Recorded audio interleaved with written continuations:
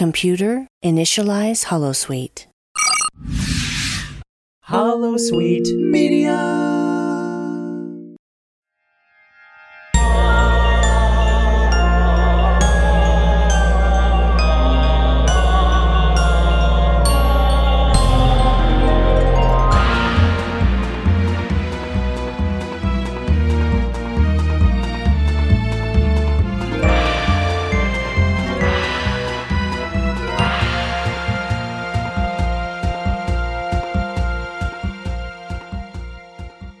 Hello, listeners, and welcome back to The Voyages, the Star Trek podcast about the Kirks and their crews from the original series and the Kelvin films.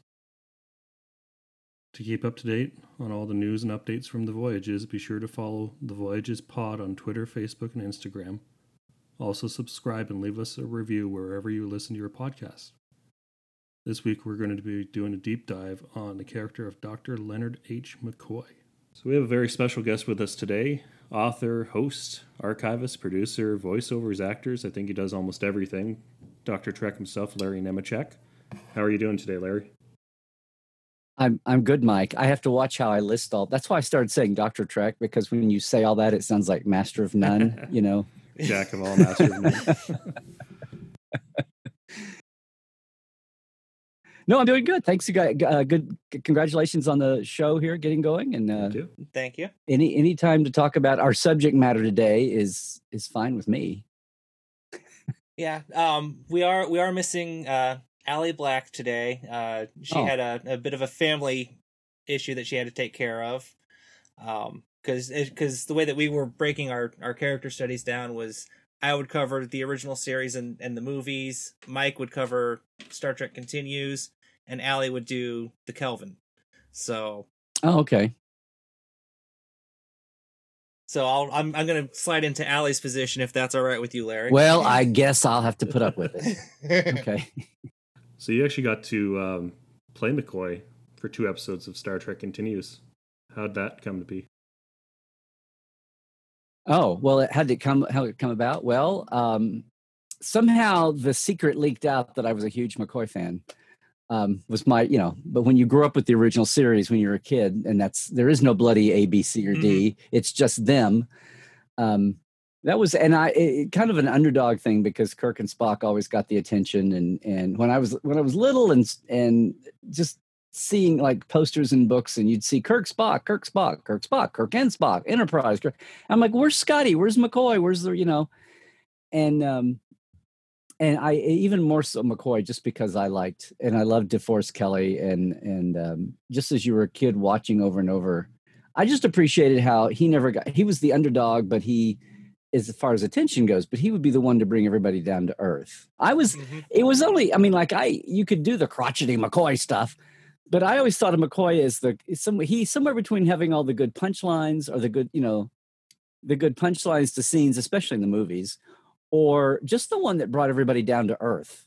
And I guess I got that from a couple of parodies that were out there. When I was little, I listened to Dr. Demento and there was one of the parodies, Captain Jerk or whatever he was named, would say, "Oh, come on, Bones, we're out here and this is where we are." I mean, it was like a heroic, starry-eyed speech at the end. And McCoy is like, "Oh, shut up, Jim. We're all," blah, blah.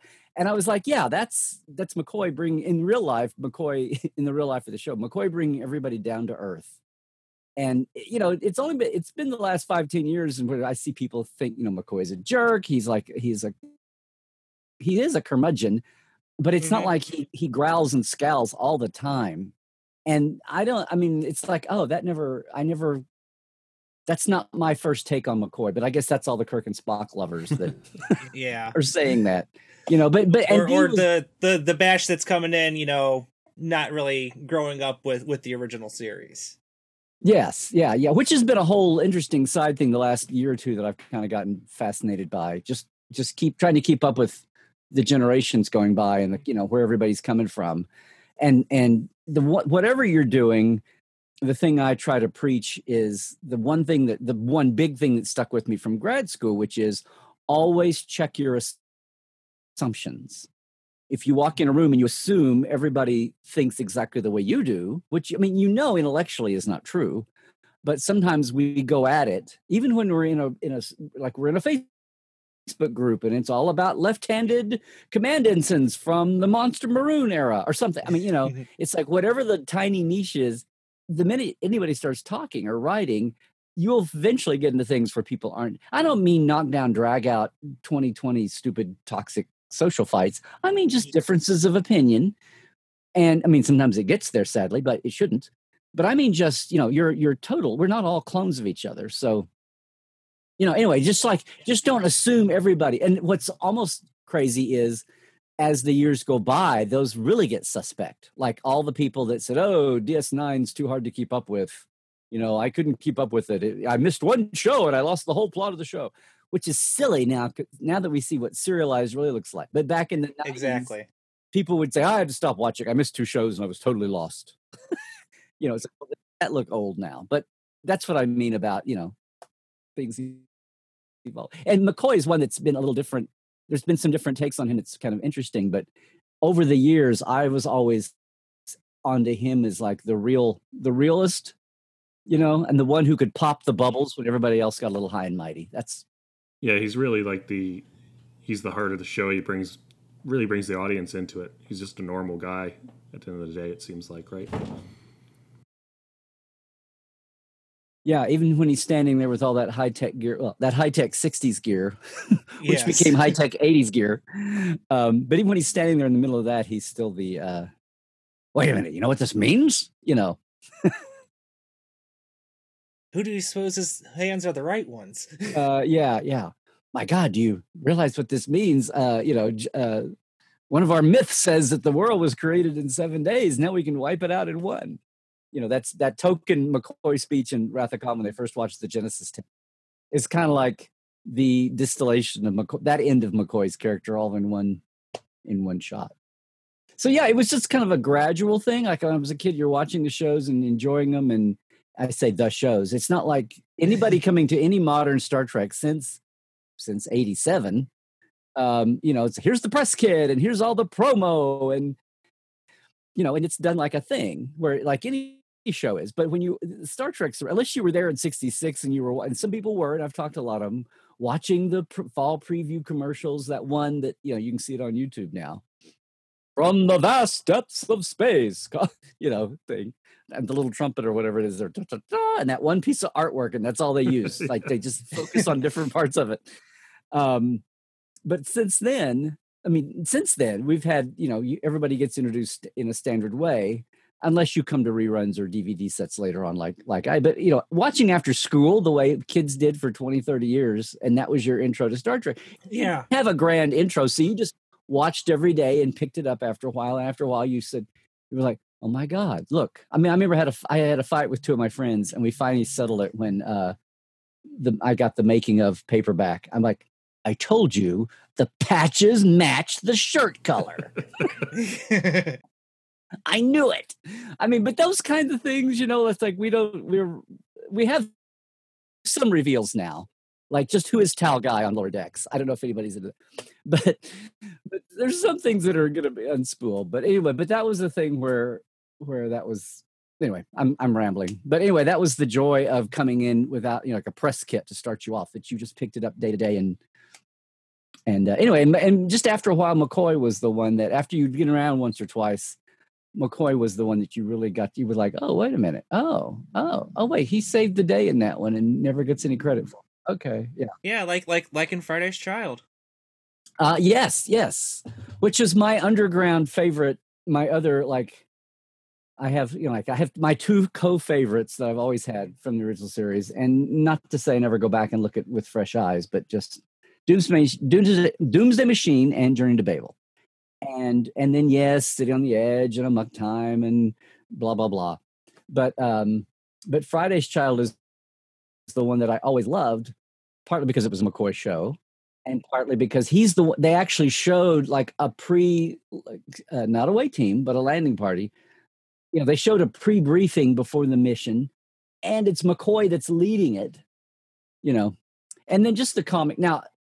And I'm sorry, I'm rambling through a bunch of stuff here, but there's just talk about the changing of culture and time and eyeballs and the way different. I hate to say generation. I hate putting people into boxes, but we're kind of there just because of what the world has done to us. Yeah.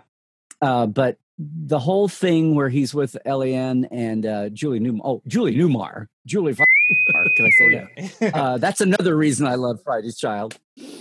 I can say Julie effing Newmar and it gets the same point across. But yeah, that's another reason to love Friday's Child. But I know there are a lot of people that have. I mean, it has its goofy moments. Like they live, these guys, these Capellans are on a desert planet and they run around in carpets. It's like, that seems rather hot. But the whole scene, it's comedic, but it's also very character driven, where he's trying to, before she has the baby and they're off on the run, and McCoy and her are sitting down and he's trying to do they have the whole thing about, she slaps him. He goes right back to it. He's trying to do an exam. She slaps him again, and he slaps her, and she's shocked, and it's funny, and then he wins her over that way, and she says, "None of the men in my village have such a touch," and he's like, "Well, I'm a doctor. What do you expect?" or something, Yeah. And I've seen lately, in the middle of a whole lot of, not so much second looks at the original series, but younger viewers seeing the original series for the first time, and some of them just saying, "I can't get, it's so 60s. I really want to, but I can't watch it," which is interesting. I want to go, well, do you not watch Casablanca? Do you not watch, High Wizard Noon? of Oz? Do you watch Wizard of Oz? Yeah, I'm like, do you watch anything from before 2000, or 1990? And I don't mean that in a snarky way. I mean, like, maybe when you're a little older and you've got, you've had a car wreck, or you've had kids, or you've, had a spouse or whatever, a partner that you had to share a place with more than a roommate that moves out in a year. I mean, it's like maybe a little more rust on the body, and some of this may not look so alien to you, but that scene with McCoy and Eliane, people, I can't believe McCoy is an abusive doctor. And I'm like, it's like, no, it's what we call cartoon. It's like, it's slapstick. It's cartoon violence, if that's the way you want to look at it.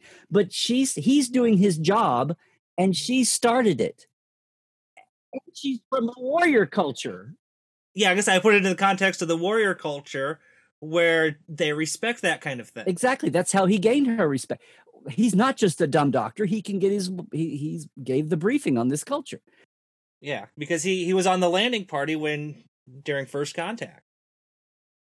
He totally, I mean, that's why it's really funny. But after that came up again, I immediately went back to, I think it was the second Lower Decks, where Mariner jumps in the shuttle and she sees the old Klingon general and goes up and attacks him to say hello. And I'm like, thank you. That's what Yeah. It's comedic and heightened, exaggerated, but that's the idea. Anyway, it's just, I'm not a Pollyanna. I'm not stuck on anything. Nobody is on too high a pedestal. And I'm certainly, I'm always preaching, keep your blinders off, try to keep up with, always be open to what's a new outlook or something. But when I saw people going down that rat hole, I went, look, I don't want to be a Me Too antagonist here or anything at all, but, or a okay boomer or anything. But it's like, this was a this is a Bugs and Daffy scene, but it's also very grounded in the reality of the moment. And if all you can see is his hand hitting her face, did you miss her hand on his face twice before that? Yeah. Yeah. And an unborn child at stake. I mean, anyway, but that's the kind of thing, that's the kind of discussions that people are having now about a lot of things. But I mean, part of my trigger is to go, how can you find anything bad about McCoy or DeForest Kelley, the nicest guy in the world, next to maybe Mike Westmore. But I mean, I'm just kidding. But, of all that cast, I remember even when I was little thinking, wow, if all of these Hollywood celebrities, as a kid in Oklahoma, it's like the one that I think I would like to have. Who would you like to have dinner with or have an evening with? And it was, it was like D. I just thought he would be the most easy to sit around as a real person. Which kind of fed McCoy attraction too, both ways. Yeah, it's funny when I sit down and I've got my girls watching Star Trek now, and they're 8 and 6, and we're doing a Voyager watch as the first one because of Janeway and all that. But I get them to watch the original series, and they never comment on the effects or anything. They don't see any of that. They just see the story, and the person they most gravitate to is McCoy, because he is very real. Like they like when he kind of pokes at Spock. They find those comments funny, and how he kind of keeps Kirk real and grounded. So they pick up on that with him, which I thought was really interesting. You have both daughters, you said? And I've got a son that's 4, but he's not watching much Star Trek yet. He'll get there. He'll get there. Yeah. Yeah. I was going to say, smart girls. No, I saw someone, I mean, some of the, and I always talk about, the pendulum swings of everything. But in Star Trek, it's funny how things go. They go in 8 or 10 year cycles, and 1 minute Next Generation was at its peak, and the original series was like old toast, and then 5 years go by, and the TNG is so 80s with carpet on the walls and a therapist on the bridge, which is a great idea, which it should have been. With the suicide rate soaring among veterans and soldiers, like, oh gosh, it's so silly to have a therapist on the bridge. But this is the soup where the Kelvin movies were born out of. But it got to the point where, that's so dated in 80s. But the original series is retro cool. That was the buzzword for a while. Oh, the 60s, it's retro cool. It's like James Bond and Star Trek and that's where they made. We've got to resurrect this dying franchise. Let's go back to the roots. And, that's 2006 thinking. And it wasn't dying. It was just needing something fresh, but it was not dying. But anyway, so now we're back to the pendulum swung back to, the original series is so problematic. And Kirk is so, a sexist womanizer. And it's like like 3/4 of the Kirk and women thing. Now I sound like my friend Vic here. 3/4 of that is Kirk being strategic in the way he thinks. It's kind of a 60s simplified storytelling, yes, but it's like, sorry, it's all business, lady. I have a mission, I have a ship to protect, and this is all just business. I'm knocking the bad, it's a fist fight with the guy, it's kissing the girl, whatever it is, it's accomplishing the mission. And it doesn't get it gets a little more nuanced later. But anyway, this whole thing about looking at the original series, not just in cultural terms, but also like the way it's produced. And my answer to that is, aside from, I have a couple of shows, I'll say like, go watch City on the Edge of Forever, which aside from the scene on the bridge in the beginning, nothing is on the ship and it's all natural. And I think it's pretty, in fact, one of my 2 favorite McCoy acting moments is in that episode. And no, it's not where he's screaming. It's when he's on the cot with Edith at the end. All right. The whole, that's all right, my dear, that's all right, because I don't believe in you either. That scene. Yeah. But I say show City on the Edge of Forever to people and see if it's like, it's reeking of 60s production, and the speeches are, Shatner's speeches are down, and everybody is de-heightened. And it's very naturalistic. But my other thing I say there is, and now that we have YouTube and we have everything, all the retro channels, is like, go watch other 1-hour dramas from 66 and 67 and 68 if you want to see actual 60s actually 60s. Yeah, and not to, of course there's things, and I cringe at the 3rd season all the time versus the first 2. So it's not like In the Family I can't critique, the original series. But anyway, that's my answer to that. But I never shut those people down because I totally get it. I have a lot of things that I love. Will Rogers, my hero, but the first few of his soundy movies, when they had sound, they're cringy, not because of him, but because of the way they were just basically like filming stage plays. They'd have a set. One scene would be in a living room, and it was like the camera would be set up, and they would walk around just like you were filming a stage with a static camera. And so it's hard, but you have to get past that to actually watch kind of the story and watch the performances. But it can be hard to get. I mean, I totally get it. And watching early TV is like, a little cringy sometimes, but you have to get past that to see. And it's, Anyway, there's a reason classics are classics, because we think, that's representative of the time, or like the 70s classics, And you go, no, there was like a whole lot of dreck that fell away that you're not even thinking about. It's going to be a really bad trivia question someday, because it was a forgettable show. Be the final answer on Jeopardy. Mm-hmm. But yeah, kind of going back to the 3rd season, we actually just recorded a commentary, or our commentary for Spock's Brain. Oh, okay, that was fun. And Yeah, and one of the things that I brought up, had the third season not started with Spock's brain and ended with Turnabout Intruder, they did two different ones. I think it would have been regarded a little bit better. Yeah. Well, I mean, the whole modern concept of a finale, so many shows just did get canceled, and nobody thought. Again, it was a time when you watched a show, you maybe got a rerun, and you cursed it when you got the rerun. And I think the contracts, all the the SAG and DJ, the director's contracts, all you got paid for the first run, and then you got paid a little bit for a rerun, and maybe by the time of Star Trek, they were paying for 2 reruns, although there was no. It's like just on the off chance we had another I Love Lucy, and somebody in the future might want to watch this once or twice.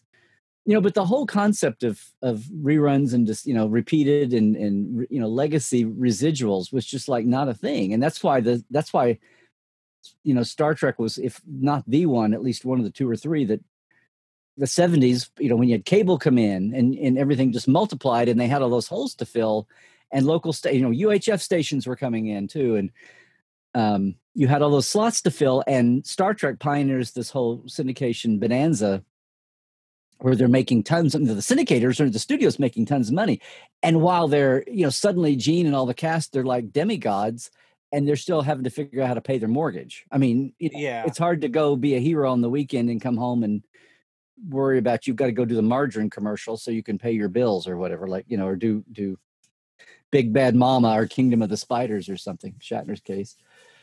So that whole thing, but that's when actors and et cetera weren't getting paid for all of that. And then finally they got, hey, you guys are making a mint off these reruns, and we got paid twice. So and now it's much more fair that way. But every time there's a new tech revolution, every time there's a major writers or actors strike, it's because we've had a new plateau in what's the thing that wasn't included in the last contract.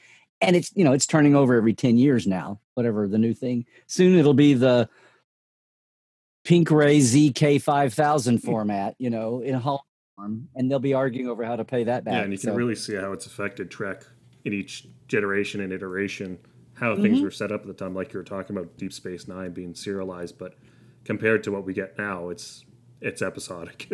There's barely serialization in that. Yeah. And just all the streaming services we have now with the reruns over and over and over, and you can binge an entire season all together.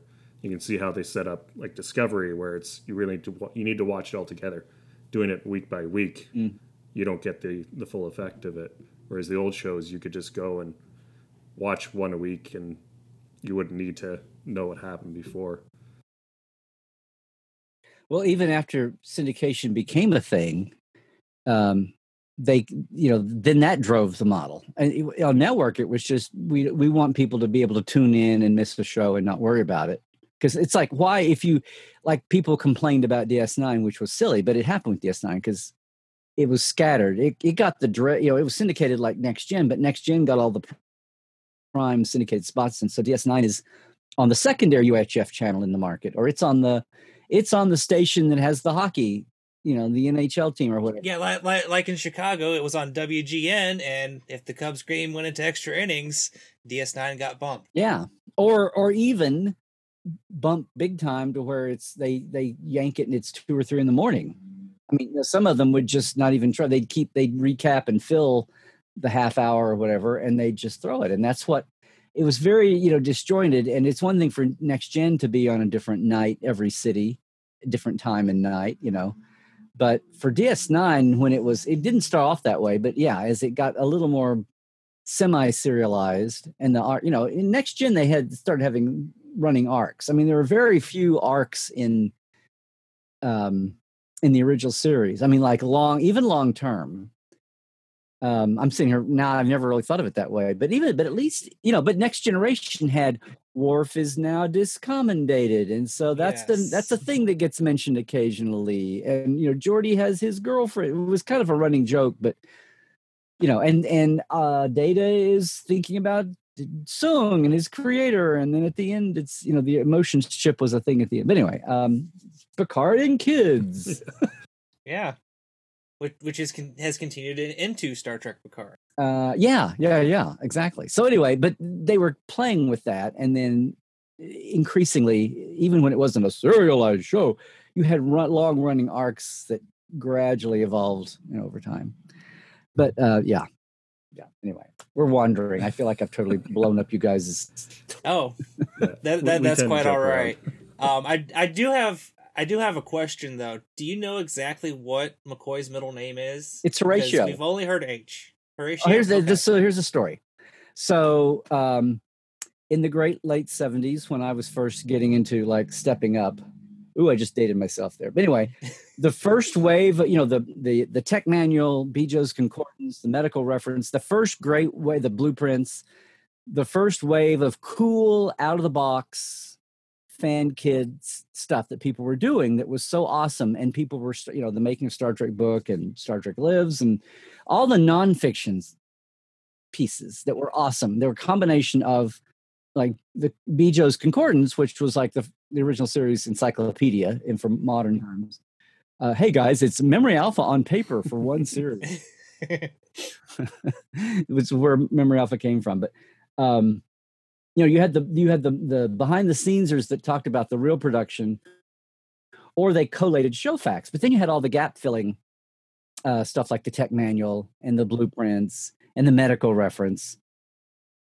And along the way, so Jeff Mandel, who a lot of people know, graphics, whatever, was a pioneer here too, and he had a zine called the Starfleet Handbook, and he was doing gap filling, which was my first instinct. When I got my tech manual, the first thing I thought was, after you went through it 2 or 3 times, and said, "Look, see, the patches do match the uniform color." It was like, wait, what about all these pages that are like in the front? Here's this contents, and there's like the pages aren't here.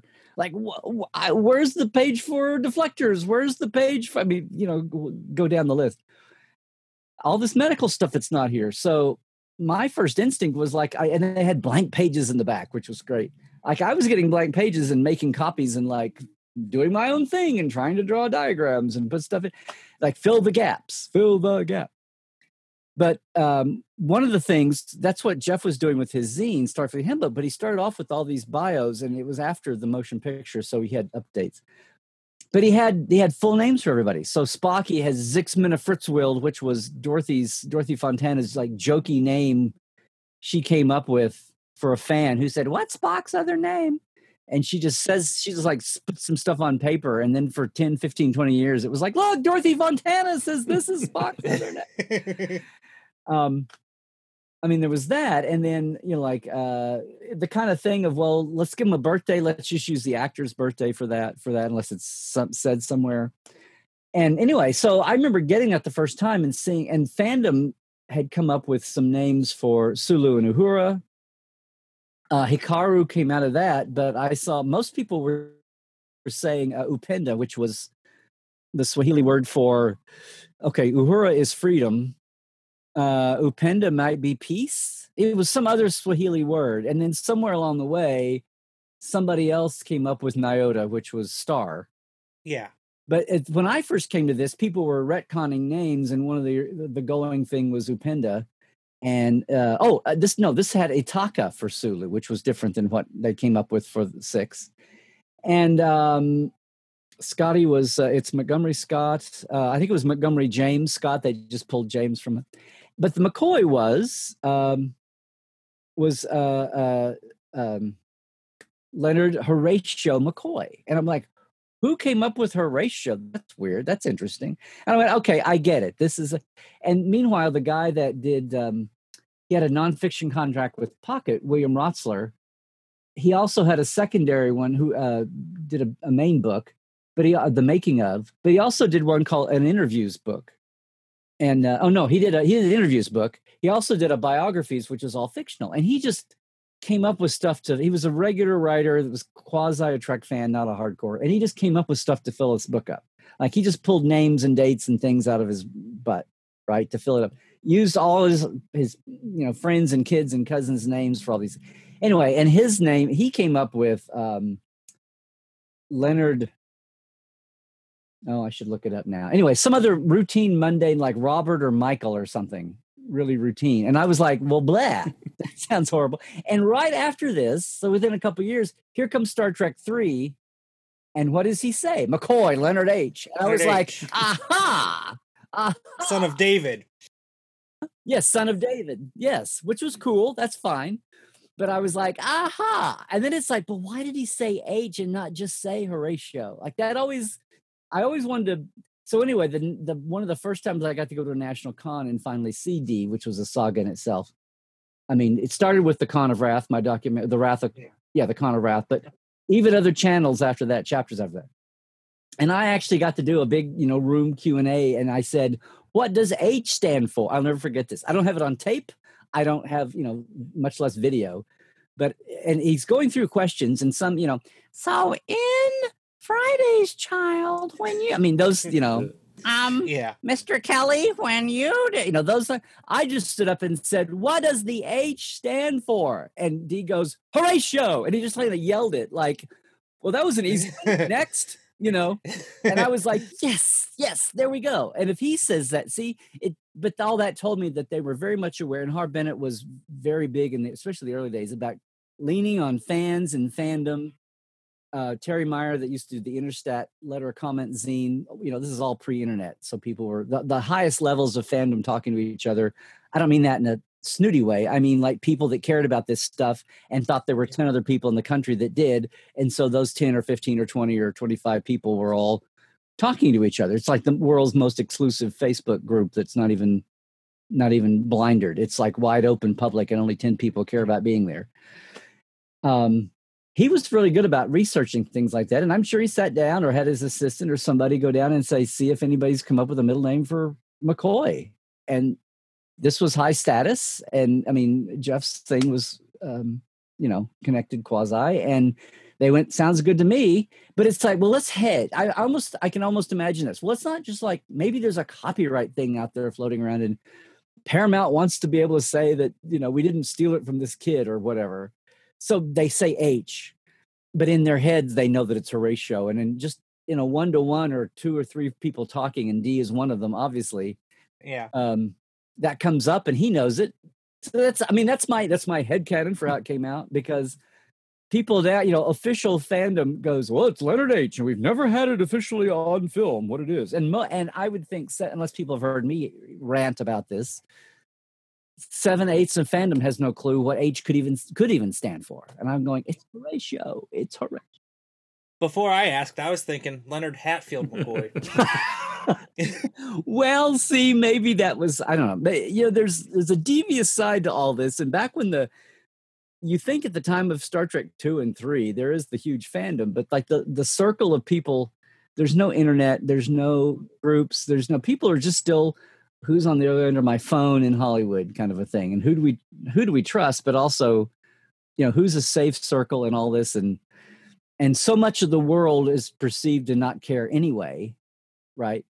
The geeks haven't won yet. So, I can totally see it evolving that way and just going, okay, we'll do this. And then it never came up to, cool that I think the way the story is, it was like George that wanted to, on 6, wanted to have Sulu's first name mentioned on camera, because Uhura's never was until the Kelvin movies. And then it was a no-brainer to say Nyota. So, but you would think in the Kelvins that somebody could yell at McCoy and say, Leonard Horatio McCoy, what the hell are you doing? Blah, blah, blah, like a mom. Been too long since I've seen you. Yeah. Or a mom voice. It's not something Spock would do unless there's, something external going on. Yeah, something. So we solved that. Yay. Okay. Yeah, it's funny you bring up about how people would think maybe 10 people cared about Trek. Because I remember like growing up before internet and everything, you really didn't have, like my family wasn't in Trek. I didn't really have anybody at school at the time that was into Trek. So it's kind of on an island. But now you've got the internet, podcasts, you got all kinds of stuff. And it blows up and creates this whole area where you can just go on and discuss with people different things. So it's really changed. Well, you said 10 people Trek. I'm obviously 10 people were watching Trek because all these local not that I read a lot about this, but you kind of had the idea that because of demand, they're talking about a movie and I came in after the animateds, but that whole bubbling up of demand. And I would hear about these these conventions in New York and LA, and I'm stuck in the middle of the country, and oh my God, I'll never get to anything like that. But it's still cool to read about it when it would actually filter into mundane, you'd get a paragraph in something somewhere, an AP story in your local paper would pull out one paragraph and run it, or it'd be a paragraph in TV Guide. And that's the way things spread. That's if unless you got to the point where you were in fandom and then now you're into somebody's newsletter or club thing, and people who do go to conventions are spreading the news and or the rumors and gossip, and and things start to circulate that way. And that, for me, that was what Interstat was good for. It was a letter of comment zine where people wrote like 1 or 2 page letters, and they would like direct comments to each other's letters. There'd be to Larry Nemechek, and there'd be like 2 or 3 things responding to something I'd said, but they'd also do that to 10 or 12 other people usually. And sometimes there'd be like huge arguments going back and forth, but it's like one letter a month that was all typed into a little, photocopied half zine and sent out. But what you said that about 10 people in Trek, I'm talking about like 10 people in the whole world who care about, planets and stars and names and where they are and that thing, or 10 people in the whole country that care about seeing the rest of the Federation outside of the Enterprise, kind of a thing. Or which kind of led us to do our first book club series around the Vanguard series that David Mack, Dayton Ward, and Kevin Domore wrote. Yeah, the whole thing of, that's why one of the reasons I love Journey to Babel. It's like, I would say, look, it's actually the Federation. It's actually the other members. Look, Andorians, Tellarites, and all these other things that never got named. And like, it's like, I want to go, you guys that love this show, you do know there's a whole universe beyond this little ship and these guys that you're watching. Like, you're only watching 3, 4, 5, 6, 7 main guys and their ship running around. There's a whole lot more out there than this. Especially in the ship itself, too.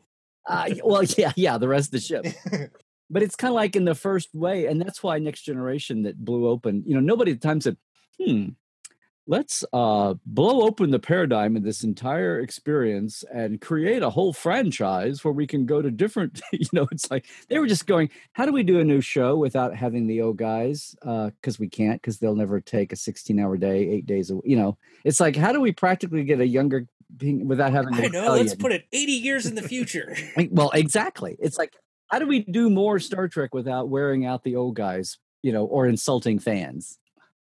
That's all that was going on. Nobody was sitting there going, once we do this, we've unlocked the key to a whole, we can do movies, we can do other series, we can go back, over the centuries, we can go, a whole series set on Kronos, which didn't even have a name when they, but it's like that was the happy outcome. Anyway, I just remembered being intrigued by what's going on beyond this ship and just kind of not laughing, but the people who like hung on every word of Spock, or they hung on every word of Kirk, or they nerded out about the ship, and I did too. But it's like, what about the rest? Like, this is like, which is why the tech manual was so intriguing, even though it's all been superseded now. Oh, here's Starfleet Command. Oh, here's the star bases. Oh, here's maps. Here's star charts, and and that whole thing that was the other thing that grabbed my attention. Was I was a astronomy buff, and it was like, oh my God, they're using real stars.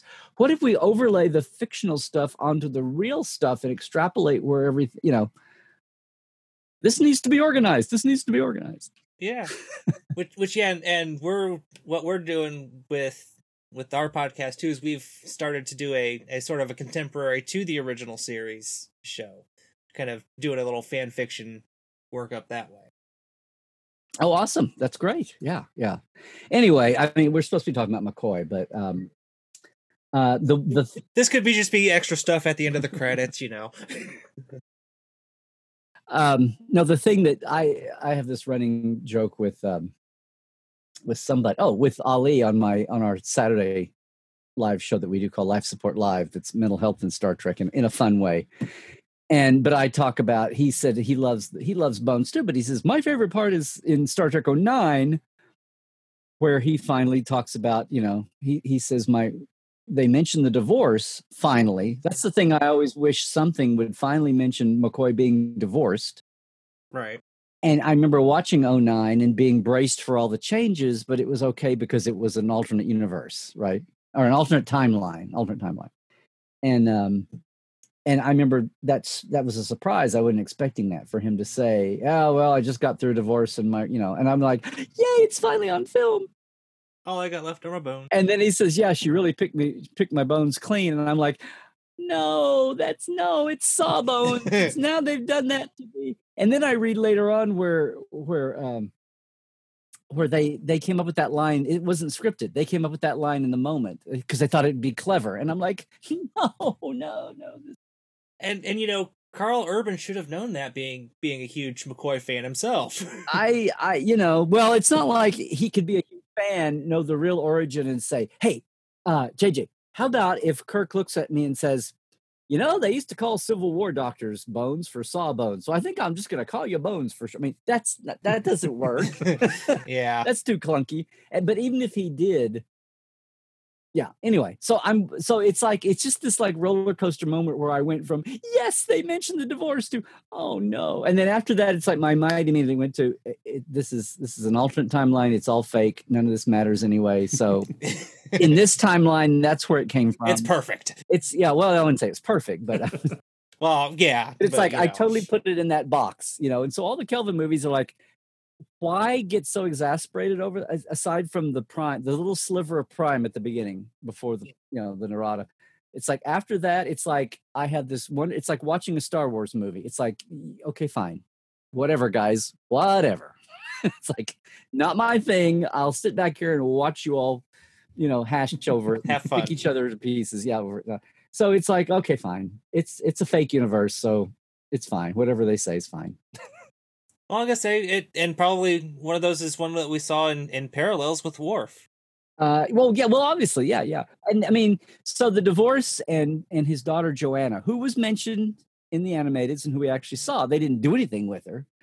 But to start off with, going to be the original plot of the Space Hippies, Way to Eden was going to be his daughter coming in, and Kirk puts a move on her, and all of a sudden McCoy is the girl's dad, not his best friend, and Freiberger thought that they were too close in age. That would make McCoy seem really old. And I'm like, we're just like, stupid idea. So missed that, and Dorothy Fontana, that would have been one of her shows. And she was carrying, you think about the time she's like the original Spock person after Gene. Well, she's also carrying, she did Journey to Babel, and she did Friday's Child, among other things. And she's cares a lot about D, and that would have been a McCoy show as originally done. So anyway, it was good to talk to her before she passed about McCoy and her thoughts, and what finally getting. She'd written a Joanna show, which turned into Way to Eden. So anyway, and then she got her into the animated series, which was cute, but again, didn't really do anything with it. But at least it got it into canon that he had a daughter. Yeah, that's why I like I liked. Especially To Boldly Go of Star Trek Continues, because it really tied in a lot of things for the motion picture of where everybody went, especially Spock and Kirk's burnt out, and Spock's got the whole thing with McKenna, and he's trying to get rid of that emotion. And they mention that Bones wants to go home and spend time with his daughter again, so it was just nice to get that mention of it in there, and he's not just left Starfleet because he's a curmudgeon and doesn't want to do it anymore. He's got some family he wants to be with. And wants to be a disco dancer. That was the I mean, at the time, the whole thing, and what's funny is I remember things from the time when I was a kid, and I've gone back to try to find the roots of things, and it's hard. But the whole point was McCoy. He didn't just like leave Starfleet. He went back to the hills back home in Georgia. He was translating the Fabrini medical records, which had been like late in the series, as if they were going to go, when they found that they were going to go, they never did a fall. We almost did a fall. One of the stories that got pitched for Continues. I love the way you guys just roll through Continues like it's canon. Yeah. But it's had an impact on a lot of people, I know. But one of the stories that got pitched a lot was going back and having them go back and find Natira and find Yonada when it got to its real planet that they'd found for it, and having some, drama around that. But revisit, because he said, we'll be there in a year or whatever. And it's like, what?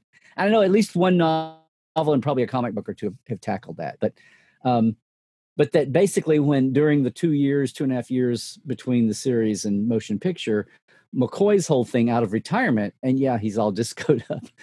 But he has the beard because he's basically become a hermit. He's translating Fabrini medical knowledge while he's just working on, and he's a veterinarian. He's totally away from people. He's not caring about human patients. He's translating and helping people with their animals in the hills, like cut off. And I remember hearing that, and I've gone back to try to find the Fabrini translation is a thing I see mentioned, but the whole thing about being a veterinarian, I've been stumped about. I don't mean like going and like getting a shiny office and hanging a shingle and saying I'm now a veterinarian, but it's kind of like he just said I'm only going to see people bring your animals by, and I'm not taking human patients. It's kind of, like right. He'd been too ripped up and torn up. He didn't want the drama of patients if he's going to be doing this, so he wants something simple and patients that can't talk back and that kind of thing. Yeah, it's a lot of what the Star Trek continues too. Chris said this to me a while ago, and it kind of made sense. Like TOS is first 3 years, TA the animated series is year 4. Star Trek continues we look at as year 5 of the 5-year mission, so they all kind of working together.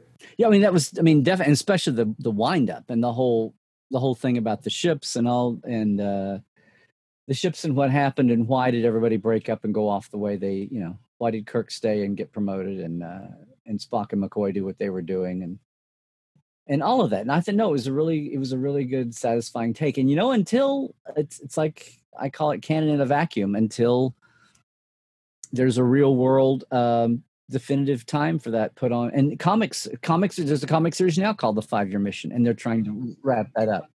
They've also got, they also did a year 4 as well. So, yeah. So I don't know.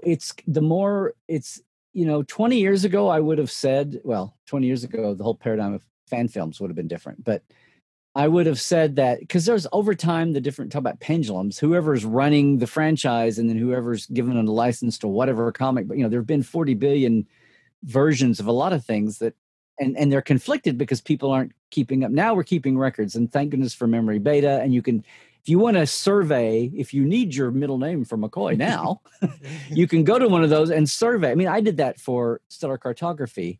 I was trying to see what everybody was doing about the Vulcan system, like beyond Vulcan. And, they retcon the planet that you see. Vulcan has no moon. Well, that's a sister planet. Oh, okay. I mean, that was like one of the oldest fixes. And a lot of the Vulcan fan fiction, they went through all that and like, what's the emerging trends that so you're not pulling what Bill Rotsler did, where you don't see here's the established flow of fan fiction. I'm just going to throw my own thing in there just to gum up the works. Like why we've all kind of, why don't you just make and it's not even like attributed to one person. It just kind of, you're not even thinking like, oh, now if we do that we'll have to pay somebody. It's like, no, just don't worry about it. We will all collectively sign away our rights to Horatio. Exactly. Just do it. But anyway, now you can do that. And so I was surveying around to see what people were doing. So the what you see on the Vulcan system ancient map is kind of a collective look at going out there and looking. And I can't remember now why I went down this path, but the comics. So now you can see if they're like in 50 years or 40 years, there have been like 4 different, separated by 10 years, and people had no idea what had been done before because there's no internet and it's a different licensee and franchise and blah, blah, blah. And now we can survey at least. And going forward, people can be smarter about what they want to do and all that. But yeah, that whole end of the 5-year mission thing, just like the Romulan War. Can we please have the Romulan War on film sometime so we don't have... Exactly. Can we please... I run Holosuite Media's Enterprise podcast as well. So that's one thing that Kyle and I, my co-hosts, are begging for that, and just a short trek of Archer, maybe as president of the Coalition of Planets. Mm-hmm. The first president, yeah. Yes. Yeah. No. There's a lot of things. Yeah. And and it'll still be the case where game manuals of whatever generation get picked up, like they were using some of the FASA. I've go back and forth. Tomatoes. People pull things out, and it's like reaching down and finding somebody in Des Moines and throwing him in a movie and they're a sudden star. It's like reaching down for this one abstract thing of an Andorian fighting cleaver, and I'm putting it into us. Now it's canon. Oh, it's a star. Yes. It's a star factoid now. It's on screen. I'd never thought of that before. That's hysterical. The Great Bird of the Galaxy just reached down and plucked up this obscure fans little bit from their fanzine story or their little manual they did in 30 years ago or yesterday, and bang, it's on screen now. Yeah. Anyway, and a lot of that sadly is with McCoy too. So it's like I want to see his ex-wife. One, I remember early, and there's probably been other ones, and I could go to Memory Beta and look it up. But I remember really early on, it was the Haldeman licensed novel when it was like those were all hit and miss, and it talked about McCoy when he was married and his divorce, and that's why he went into Starfleet. But it talked about him and his wife not being happy, and her name was Honey, and I was like, well, that's kind of interesting. But it's a thing that nobody talks about McCoy and his ex-wife or what happened to her or that it was a divorce. And anyway, all that would be interesting to get to at some point, but you'd have to be doing a story set in kind of the mainstream, the original series time. And so that's, unless somebody is, somebody in some other era, the way Jadzia and Cisco were talking, she says, oh, one of my Daxes, oh, he had the hands of a surgeon, dated McCoy at Mississippi, which was interesting in itself. But unless you have that kind of a format where somebody's, you got a Dax or somebody's just looking in records and whatever, who's going to be looking around for Leonard McCoy's ex-wife's name and what happened to her? Maybe she's on one of the strange new worlds that they find. See, there can be, you have a guy show up with his teenage daughter, and it's, we can only hope. See but that's the exciting thing about all these new shows. If you can get past the, the visual changes, because they didn't just take, let's do the design and then update everything else about it. And it's like, no, let's do original designs.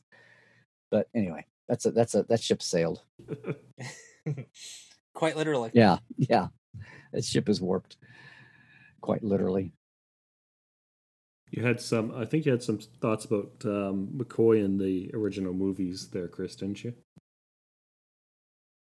I'm gonna say for me, it was just really, really how the interplay was there between him and Spock. They're at the end of Star Trek 2, because if I remember correctly, Spock could have actually gone to Scotty to put his Katra in, but he specifically chose Bones just to screw with him. Maybe it is. Mm-hmm.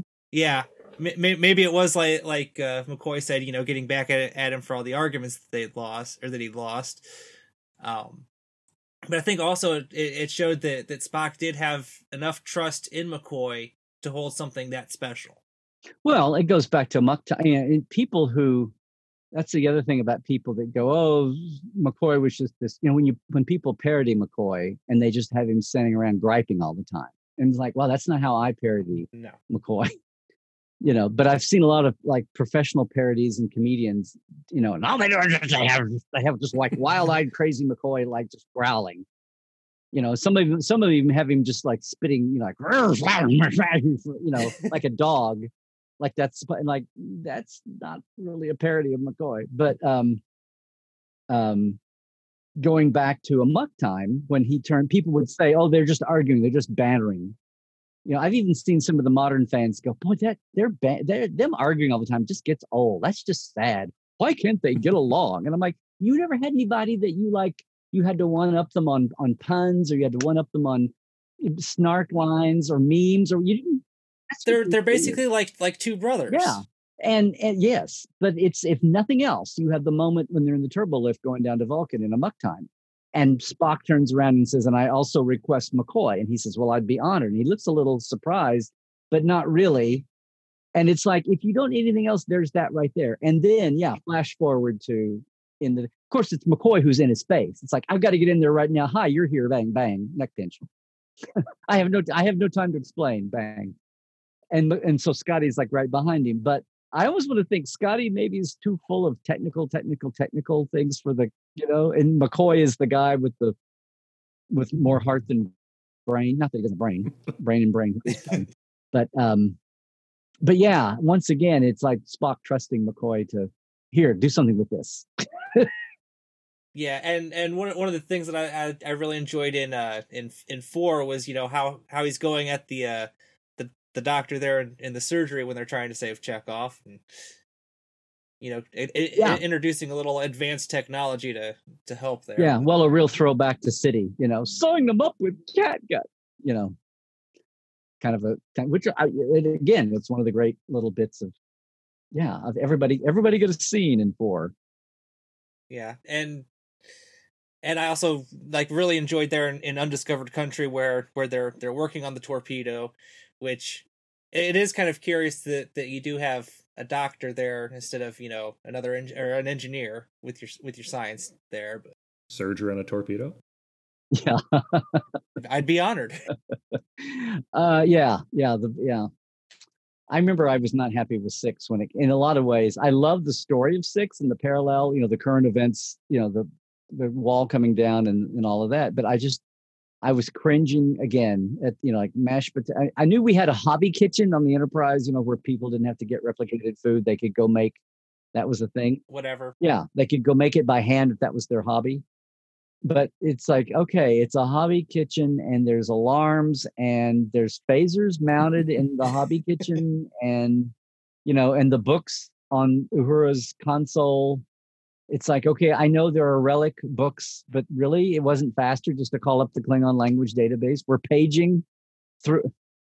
Anyway, I was like, my first thought about Star Trek 6 was I loved it, but can we just have this as a radio play and not have to see anything?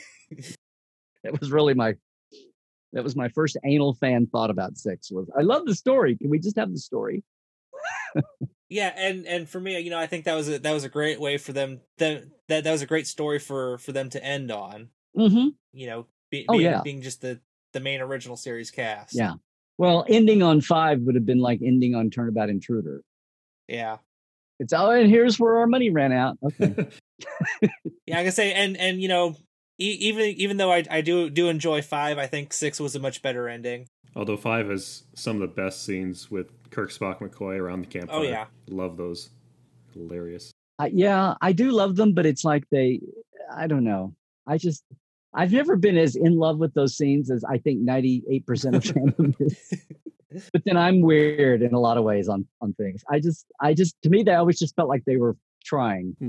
It's like, and here we're going to have the warm scene around the campfire where they all get to let their hair down, and they even get Spock to be a little, you know, misty-eyed too. Okay. I don't know. The whole time I'm going, Shatner's directing, they're behind schedule, they're doing things without taking, there's some of McCoy's lines I wish they'd had another take on. It's like the series. It's like there's times when I go back and forth between, because I see him acting. The other one, I said my two favorite McCoy moments, at least in the series, are the cot scene with Edith, mm-hmm. and then his final scene, and then his toe rise with the whole Decker McCoy Spock thing at the end. Spock, do something, you know, and what, you know, that whole thing. And he leaves with the best go to hell McCoy glare ever, anytime, any place. Because it's like, this is my last scene. I got to make this last. You know, I'm going to stare daggers at you out the door. So it's like he could act, but I think a lot of times he was very self-deprecating and very humble. You know, I'm just a Western villain. But I think a lot of times between Shatner, you know, taking lines and let's do one more. And then Leonard with his gravitas. And I think everybody else, it was kind of like, okay, I don't think Dee would ever have stood up and said, can we do just one more for me? You know, or it's a master shot without a close-up. Or, well, I was going to do masters of, you know, close-ups of everybody in their moments, but this is going to have to, you watch a scene with like 8 or 10 bodies in it. And it's like, well, maybe Shatner gets the close-up cutaway to emphasize something. And maybe Spock does too, but that's where it drops off. And very few times does it, you know, does swing all the way around. Like I'm just thinking Friday's Charter and Piece of the Action. You know, it's like, well, McCoy gets to say, who, me? Because they want to close up with the baby blues to make the line fit. You know, but some other time, if he's in a group of 2 or 3 or 4, they're not, you know. So I just think a lot of times he could have, if he'd had a take where they could have punched into him, or even another take on the master, he could have done something else besides, because sometimes the editing even feels odd. The scene we were just talking about a minute ago is is feels that way to me a lot. Anyway, that's me being picky about. I used to say that, oh, you know what, Dean's got some awkward gestures and deliveries that seem a little off, but I love him anyway, and I've got the scenes, I know he can do it. And then later on, I'm thinking, I bet if he'd had the luxury of being the lead and being able to say, can we do one more? Yeah. Let's all go watch now it's like, let's all go up to the monitor. Okay, now I'm going to adjust it. They were like, shoot, go, doing a show in 6 days. It's insane. With funky lights. Yeah, outdoors or whatever. Well, it kind of makes me think, too, that who else could you have had between those two actors, Leonard and Bill Shatner? Would it have worked if you didn't have somebody that was as humble as Dee? Yeah, well, Dee is like the great. I mean, Leonard was this way too, but I like the way. Number one, his work got him elevated, and Bob Justman was able to A, recognize it, and even more so, B, get money for it. Yes, get him above the line. Yeah, get him bumped out front and get above the line and get residuals. But it's just a testament to Dee to do that. But then he was always kind of the bridge. Leonard was this way too. It was more physically Dee, but Dee was so humble and quiet, and he and Carolyn would just like go back to their house and be quiet and didn't Hollywood party eyes a lot and all that. But he's really kind of the bridge between the big two and the big three and then the little five. And he's kind of, and he could easily go back and forth, but he's just at ease with, Nichelle and George and Walter and Jimmy, as he is with, he can go back and forth between those two worlds when those two worlds are a thing. And that's another reason why I always thought, I got to meet him a couple of times, and the picture I have that I love from the 96 30th anniversary con, when I'd done an interview with him and I pitched him doing his memoirs because he was the only one that hadn't done an autobiography yet. And he was like, oh, now if I did that, I'd have to go out the garage and go through all those boxes, and I'm like, okay. Because I'm like, I'm a professional writer. Let's work on this together. It'd be great. But I could help you out. Yeah. And then thank goodness he did do the one with the one later with Terry Rio. But he was passed. Carolyn kind of anointed Terry. And then Terry got to go through all the boxes in the garage and talk to family and everything. But yeah, I did get one chance to say, you were always my. I said, okay, I can say this now. We're done. I've been a professional. You were always my favorite. McCoy was my favorite, and you were my favorite. The cast. And he looked at me. He goes, "Oh, fine. Where were you 20 years ago when I could have used that with Bill and Leonard?"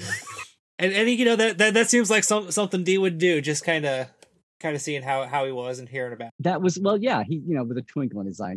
But that thing you say about, I was laughing and you laughed about 10 people. You think there are 10 people in the country. I'm amazed. And since I did do McCoy for those first couple of continues, it's kind of heightened it for the masses that see those shows now.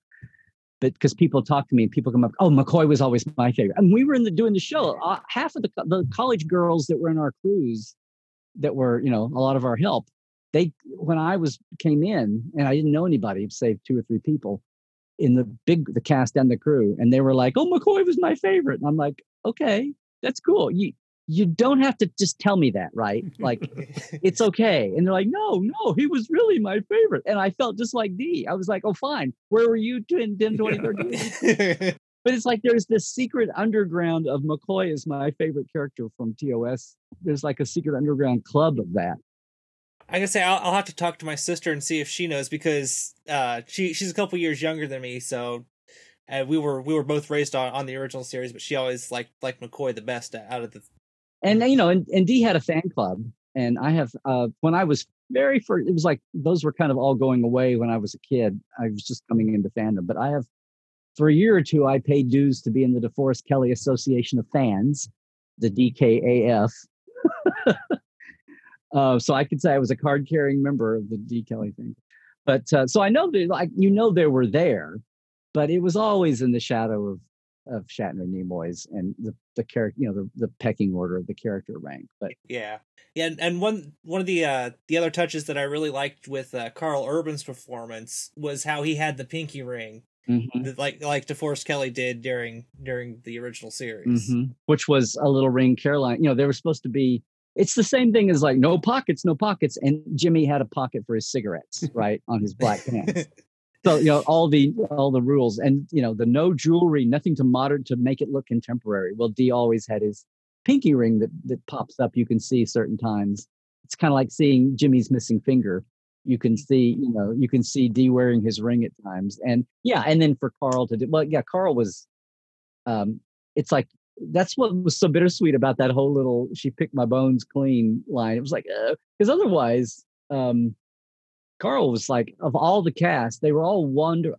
The only one was Simon Pegg as Scotty. I mean, I love Simon Pegg, but it was a little on the Scotty. Yeah. But everybody else was awesome casting for who was available and you know, fitting the role physically and what they did with it. But Carl's just it's what I was trying to do and continues. I was so exhausted from working on cartography. I always felt tired, but just channeling McCoy without being a party impersonation, you know, without being an impersonation. And he just embodied the essence without it being a just a caricature. And yeah, it was a great, and the history of, as it better have, of great McCoy lines and moments. And Stid, really, it's like they forgot half the characters even existed in service of, I call Into Darkness Stid.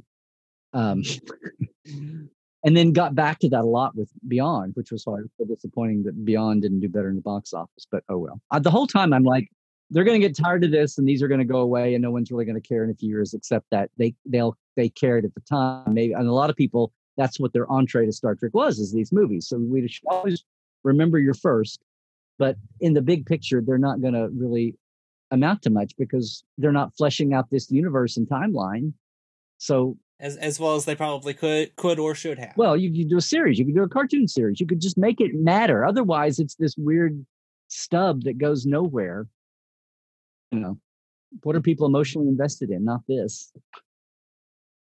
Some are. I'm not dismissing people, right? But it's obviously not going anywhere. So, you know, anyway, guys, I should clear out. But you know, any chance I get to talk about McCoy, I love it. Leonard Horatio McCoy. Yeah, I'm gonna say you're welcome back anytime to talk about anything else original series, so, or even continues. Well, as Will Rogers once said, better not invite me because I'll take you up on it. Okay.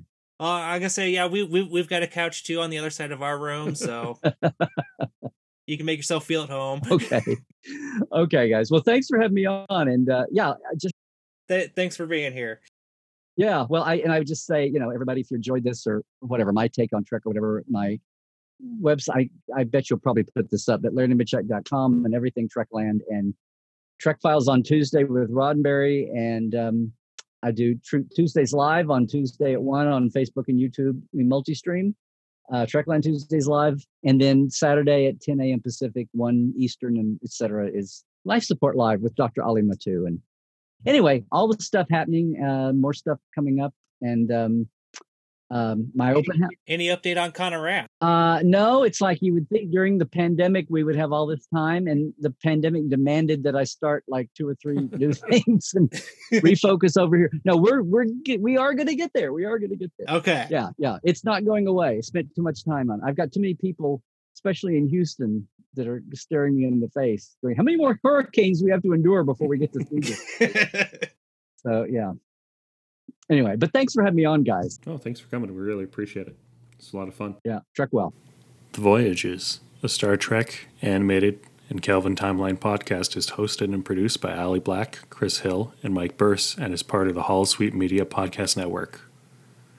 To keep up to date on all the news and updates from The Voyages, be sure to follow The Voyages 2S on Twitter and Facebook. You can find Ali Black on Twitter at Enzo_McAllen with 2 C's and 2 L's. Chris Hill is on Twitter at the Chris Hill, Chris with a K. And Mike Burse is on Twitter at MikeBurse6. To join the Holosuite Media Community Discussion Group, simply type the Nexus into the Facebook search bar, and we'll see you there. Thank you for listening. Live long and prosper.